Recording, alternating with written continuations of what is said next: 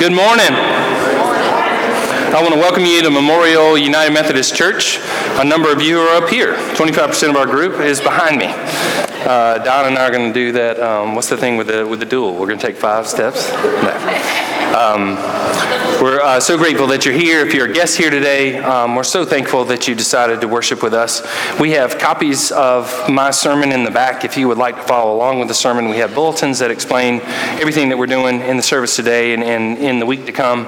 We have a great service today with handbells and with strings and with palms coming in. And we're going to try to hold 2 things in tension today: Palm Sunday and Passion Sunday. Passion is the story of Jesus going to the cross. We're doing so because we know that some of you can only come on a Sunday and on a Sunday. And so if you come on Palm Sunday and we're waving palms, you come on Easter Sunday and it's resurrection. It was a pretty good week. We had a pretty good week. But we want you to understand the tremendous highs and lows of the emotions of the week. And so we're going to talk about both elements. We're going to sing about both elements. We're going to pray about both elements so that you understand how the two were combined throughout the week. We have exploring membership classes every first Sunday at 10 a.m. It's in the social hall, which is in between this and the gym. And you get to know people who it's their first Sunday all the way to we just joined recently. We invite people to come to those classes to get other new friendly faces. And so I encourage you to come if you're a newcomer. We have tried to further our security check-in system today. We tried it in the gym as maybe the best location. So we're going to keep shifting that until we find the best location for traffic flow throughout the Sunday morning. And so if you'll just keep paying attention to that until we get it right. Monday, Thursday, our service will be on this Thursday at 7 p.m. It will be here in the sanctuary. It's a service that's a little less than an hour. It's very powerful and commemorates the moment at which Jesus offered communion to his disciples. In that darkest of times, he was offering grace and love and mercy. We want to make you aware each Sunday and towards the build-up that Lauren, who's right here, say hi, Lauren. Lauren, very much like our own John Rush, retired from a life in service and then was asked to come out of retirement and serve again. And he served here at Memorial. And like John Rush, he said, you know what, I think I like retirement. I'm going to retire. And so Lauren is going to retire after serving us for some time, and we're grateful for his service. Please let him know that you're grateful. And please let anyone know that that loves choir, if they would like to entertain applying for that position, to let us know.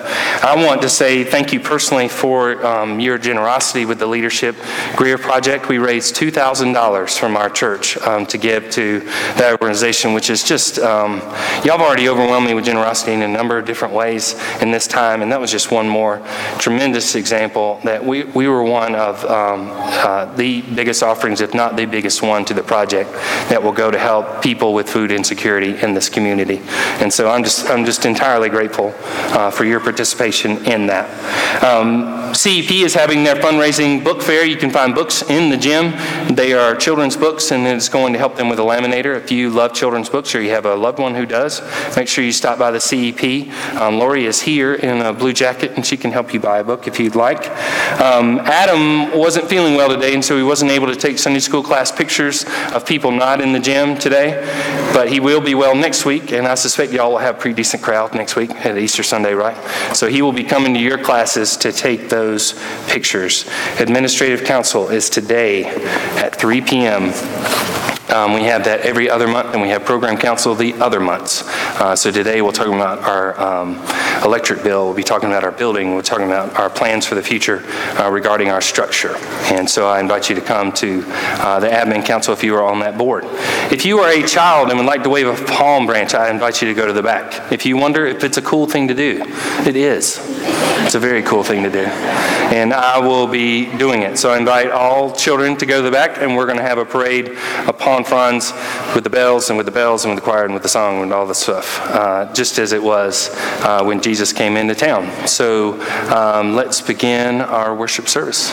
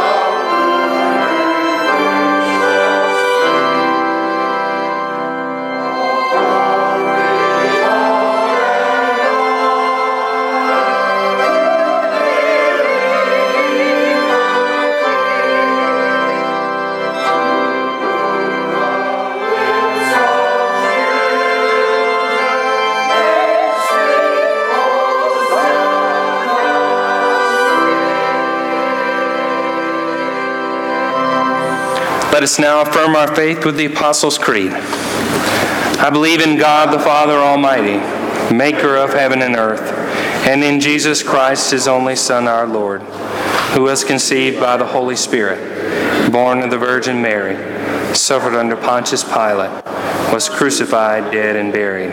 The third day he rose from the dead. He ascended into heaven, and sitteth at the right hand of God the Father Almighty. From thence he shall come to judge the quick and the dead. I believe in the Holy Spirit, the Holy Catholic Church, the communion of saints, the forgiveness of sins, the resurrection of the body, and the life everlasting. Amen.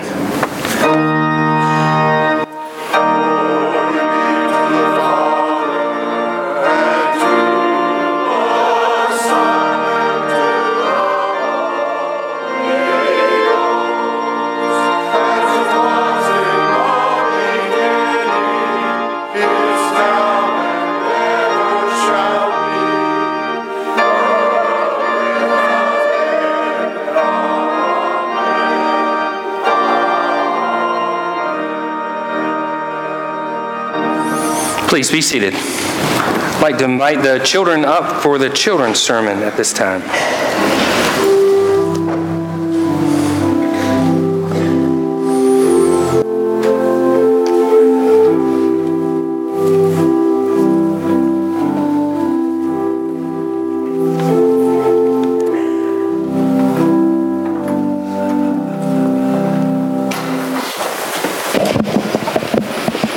Good morning. How are you guys? Good. Do you have a favorite sports team?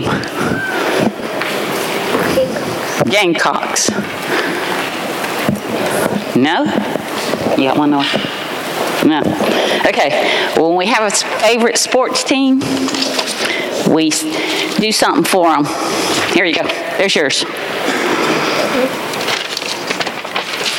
And I almost got in trouble. I almost forgot the Citadel. Sorry. But I remembered. There you go. Hold that. Of course, mine's the Tigers. And my nephew plays at Furman, so we had to include Furman. You like Furman? Okay. Okay. When you have a favorite sports team and they're really great, lots of times we have parades, right? I remember a couple years ago, the Gamecocks won the national championship, didn't they, in baseball? And they had this big parade in South Carolina. And what do you do when they come by?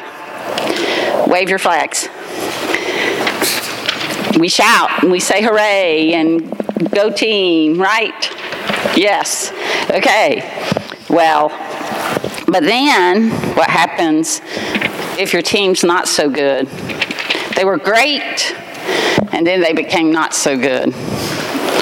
They start losing a lot. Oh, the coach is terrible. We don't have good players. What is wrong with our team? Is that what happens a lot of times? When your team starts losing and your friends' teams are really good, it's real hard. And people say, ugh, I don't know what's wrong with our team. Our team's not too good. Well, I'm going to tell you, the exact same thing happened to Jesus. And I know you think, how did that happen to Jesus? They didn't have sports teams back then. But it did. Today's the Sunday, and the Bible tells us that Jesus got on a donkey and he rode into Jerusalem. And you waved these this morning, right? Do you know what these are? These are palm branches. And around here we have maple trees and pine trees and oak trees. Where Jesus lived, they don't have those type of trees. They have palm trees. And anytime a king came into town or someone real special came into town and they had a parade, people waved palm branches. And a palm branch stood for victory and joy. So when they were real excited, just like we wave pennants and flags and things when we have parades, they wave palm branches. Okay? So on all the people were cheering, yay for Jesus. Hosanna to God in the highest. Lots of praises. But then in just a week, guess what happened? The cheers turned into jeers. And jeers is when you say ugly things, like when people say, "What's wrong with my team? My coach is terrible." Okay? They went from cheers to jeers. They started saying, "We don't know him. Crucify him. Who is he? He's not our king anymore." And even the people wanted to release a bad prisoner named Barabbas instead of Jesus. So it was a very hard week to go in from, "Yay, great," to, "Who is he? He's not our friend. Don't say I'm for him." Some of them went into hiding. They denied him. And Jesus felt like he no longer had a friend. But he knew what he had to do because this was God's plan. And because of what he did, we are saved. So let us pray. Dear God, let us know that we know that you're our King. Please let us always realize this in the good times and even when it's not so easy. In your name we pray. Amen. And I have a word search for you for today that has a lot of the words on it that have to do with Palm Sunday and Easter. Oh, sorry.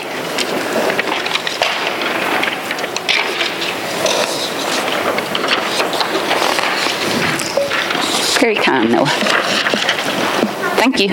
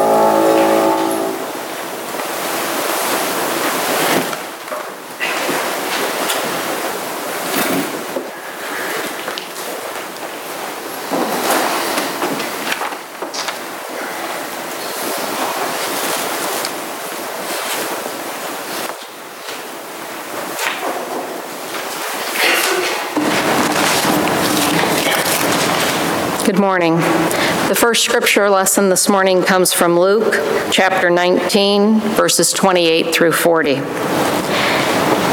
After Jesus had said this, he went ahead, going up to Jerusalem. As he approached Bethphage and Bethany at the hill called Mount of Olives, he sent his 2 disciples, saying to them, "Go to the village ahead of you, and as you enter it, you will find a colt tied there, which no one has ever ridden. Untie it and bring it here. If anyone asks you, 'Why are you untying it?' say to them, 'The Lord needs it.'" Those who were sent ahead went and found what he had told them. As they were untying the colt, its owners asked, "Why are you untying the colt?" They replied, "The Lord needs it." They brought it to Jesus, threw their cloaks on the colt, and put Jesus on it. And as he went along, people sprayed their coats on the road.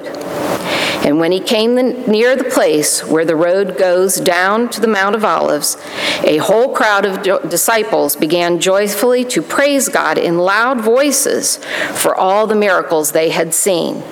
"Blessed is the King who comes in the name of the Lord. Peace in heaven and glory in the highest." Some of the Pharisees in the crowd said to Jesus, "Teacher, rebuke your disciples." "I tell you," he replied, "if they keep quiet, the stones will cry out." The word of God for the people of God. Thanks be to God.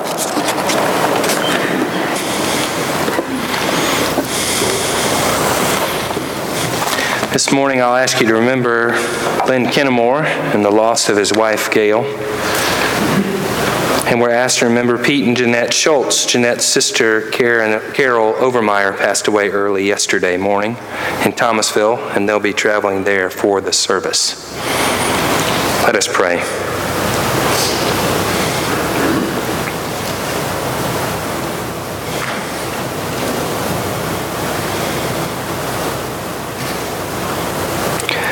Gracious God, this life has such tremendous highs and joys, celebrations of music and palms, and new life. This life has such tremendous lows of pain and illness, sickness and death. As we read throughout the text, in every part of the Bible, there are people who rejoice at the fact that you are present in all things. At times they are confident, at times they're pretty sure, at times they wonder, and at times they think, I have no idea if God is here or not. And all four sentiments capture our feelings today. Lord, as we consider these two drastically different themes, we are reminded of the times in our life in a very short period of time, in a day, in a week, where things can change for us so drastically. We ask for our own awareness of your presence and love and mercy that precedes anything that ever happens to us. And we ask that you help us to be loving hands, feet, ears, words to those who are mourning. Inspire us this morning, Lord, as we pray the prayer your Son taught us to pray. Our Father, who art in heaven, hallowed be thy name. Thy kingdom come, thy will be done on earth as it is in heaven. Give us this day our daily bread, and forgive us our trespasses, as we forgive those who trespass against us. And lead us not into temptation, but deliver us from evil. For thine is the kingdom, and the power, and the glory forever. Amen. Now is our time to give our tithes and other offerings, and pass the attendance sheet if you haven't done so already. Visitors, if you put any contact information in there, we would love to contact you. Have you note as well how drastically the music changes, the scripture changes, the atmosphere changes towards this moment.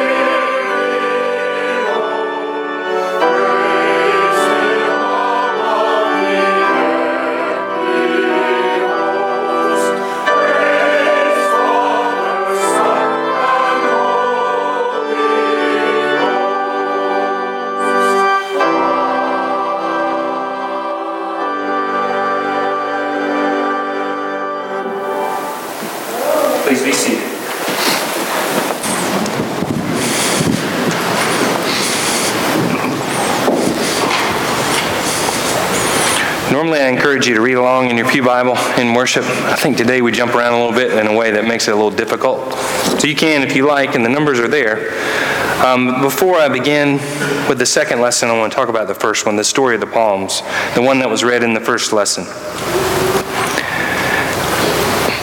An image came to mind as I read it this time that the movies that I watch.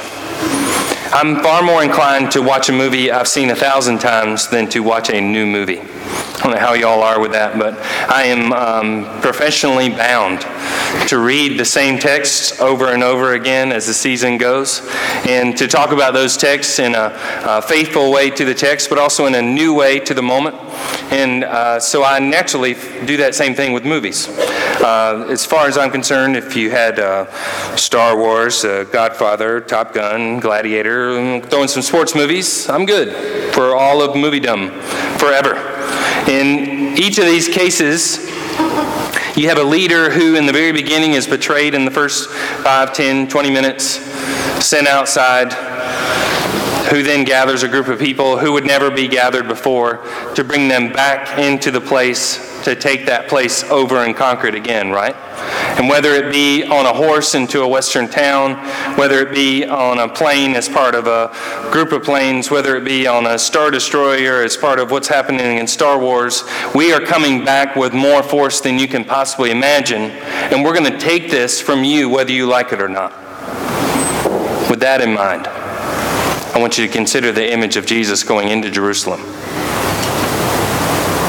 It had nothing to do with 35 people on horses in the cavalry with swords charging this way, and with infantry marching behind them, set to take whatever the cavalry didn't take care of, and cannons behind them, making sure that anyone in there would wish that they were not there this day. Jesus had not one of those things. And anyone who would consider a Messiah from the prophecy, who would say this is a person who's going to come and is going to provide for us all, that's going to restore the nation of Israel, they would think the way we're going to restore the nation of Israel is by force, whether they like it or not, and keep it, whether they like it or not. Jesus comes in on a horse, and he's got another little horse. That's it.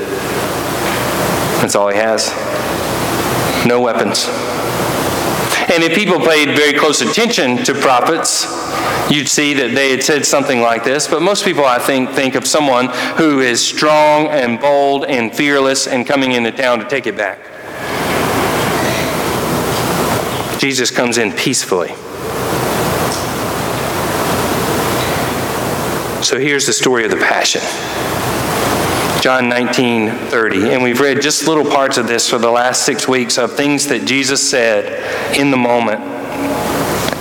When he had received the drink, Jesus said, "It is finished."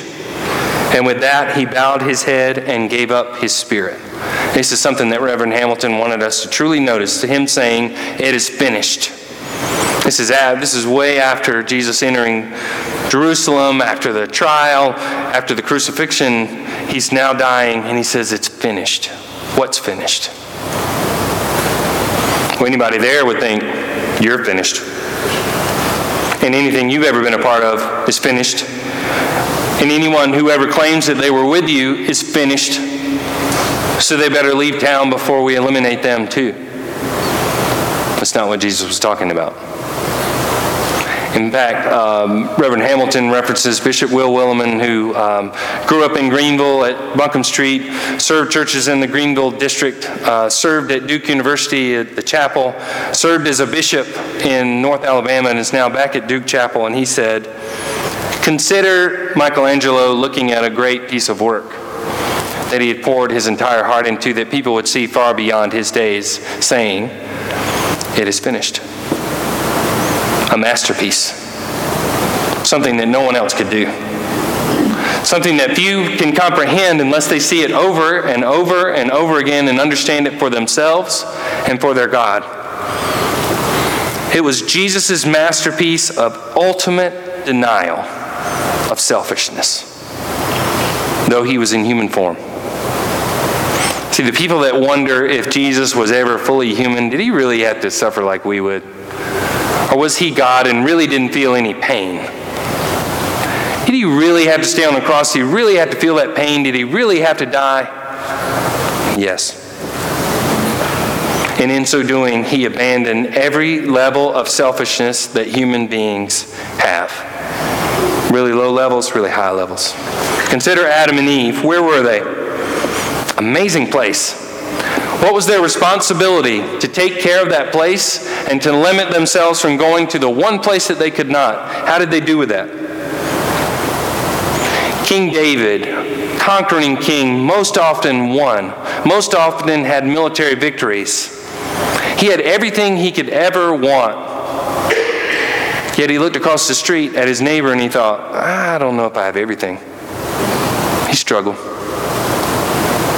The disciples walked with Jesus wherever he went. Whether it was 18 months, 24 months, 36 months, maybe longer than that, they walked with Jesus and saw him do the things that he did. And in so doing, even that, they said, yeah, down the road, could I have a really cool seat beside you? Because that'd be great. They wanted a little bit more. They said, can you make these people go away? Because they're a hassle. I don't want to feed them. They're human. And so are we. And so was he. And his walking into Jerusalem with no weapons, without an army, knowing what he was facing, and going to the cross and being obedient to his God was his ultimate masterpiece that was now finished. Verse 44 in Luke 23 says, it was now about noon, and darkness came over the whole land until 3 p.m, where the sun stopped shining. And the curtain of the temple was torn in two. Jesus called out with a loud voice, Father, into your hands I commit my spirit. And when he had said this, he breathed his last. That's a powerful phrase. Into your hands I commit my spirit. Now, the author of the book we've been reading would suggest that that was a powerful phrase in that moment, but it's not tied to that moment specifically. He said, in fact, there's any time that we can say that. He had forgiven those present on the cross with him. He had offered mercy to a thief. He had cared for his mother. He had prayed in triumph, a prayer that Jewish mothers taught their sons from Psalm 31. Into your hands I commit my spirit. So you don't have to worry about whether I am committed to this church or to this community. If I were to fill out an hourly sheet as to what I was doing in the church in conversations or visiting people in the hospital or going to city council or reaching out to neighbors or whatever that may be, you don't have to worry about that with me. What you do have to worry about is my attitude sometimes when I'm not doing those things.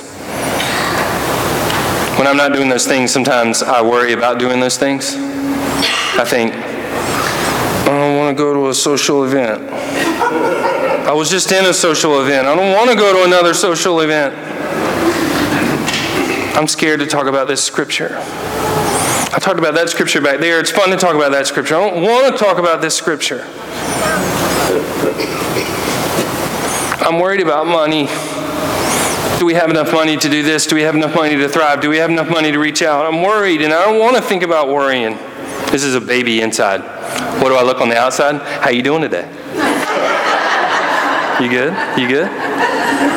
On the inside, shredded, ripped anxiety over how will this go and what will happen and what will the results be and what will people think about the results.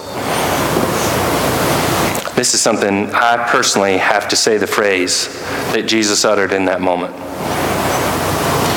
I have to not think, how many people will be at this event? What will the atmosphere be like at this event? What will the response be at this event? I have to say, Lord, forget all that. Into your hands I commit my spirit. Now that's my personal one. If you were to think to yourself, what do you do that impedes the will of God in your life, that impedes your ability to reach out to the community, to your coworker, to your loved one? What is the thing that stops you? Because Reverend Hamilton would suggest that that praise is not just from that moment.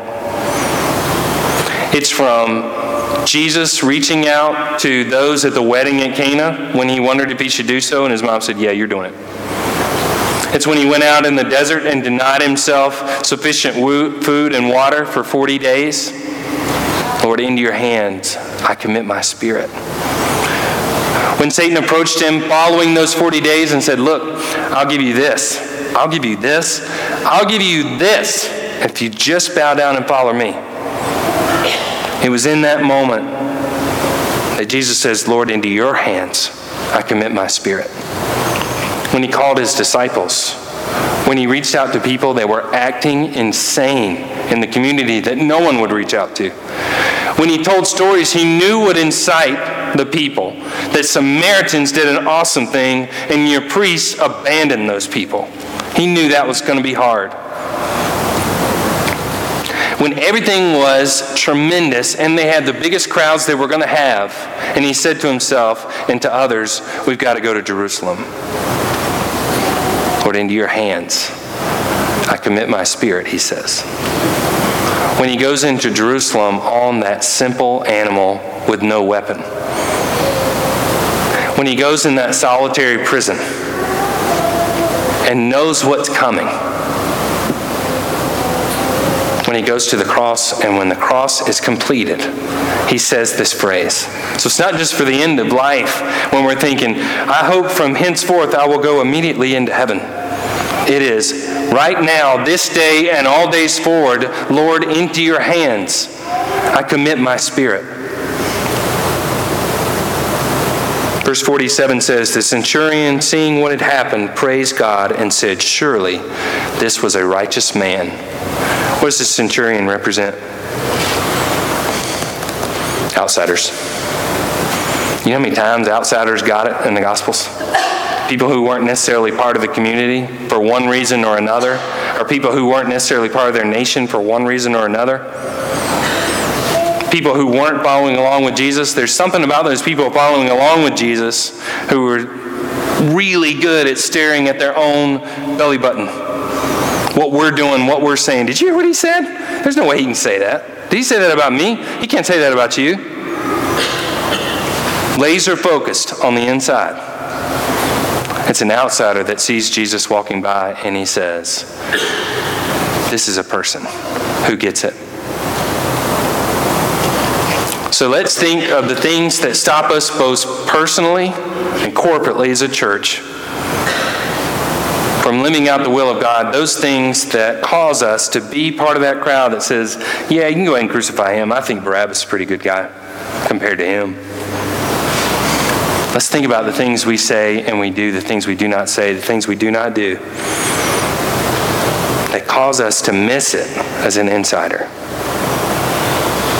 And let's say throughout this entire week, Lord, into your hands I commit my spirit. In the name of the Father, and of the Son, and of the Holy Spirit. Amen. Our final hymn is number 286, O Sacred Head Now Wounded.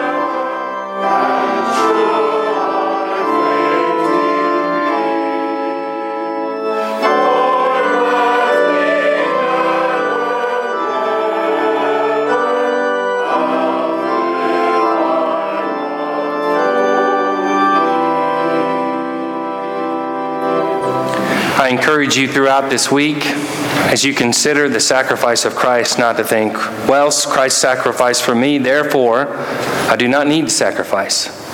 In fact, Christ set the perfect example of self-sacrifice of ourselves. Into your hands, Lord, I commit my spirit. Go in peace. May the grace of our Lord Jesus Christ, the love of God, the power and the presence of the Holy Spirit go with you all. Amen.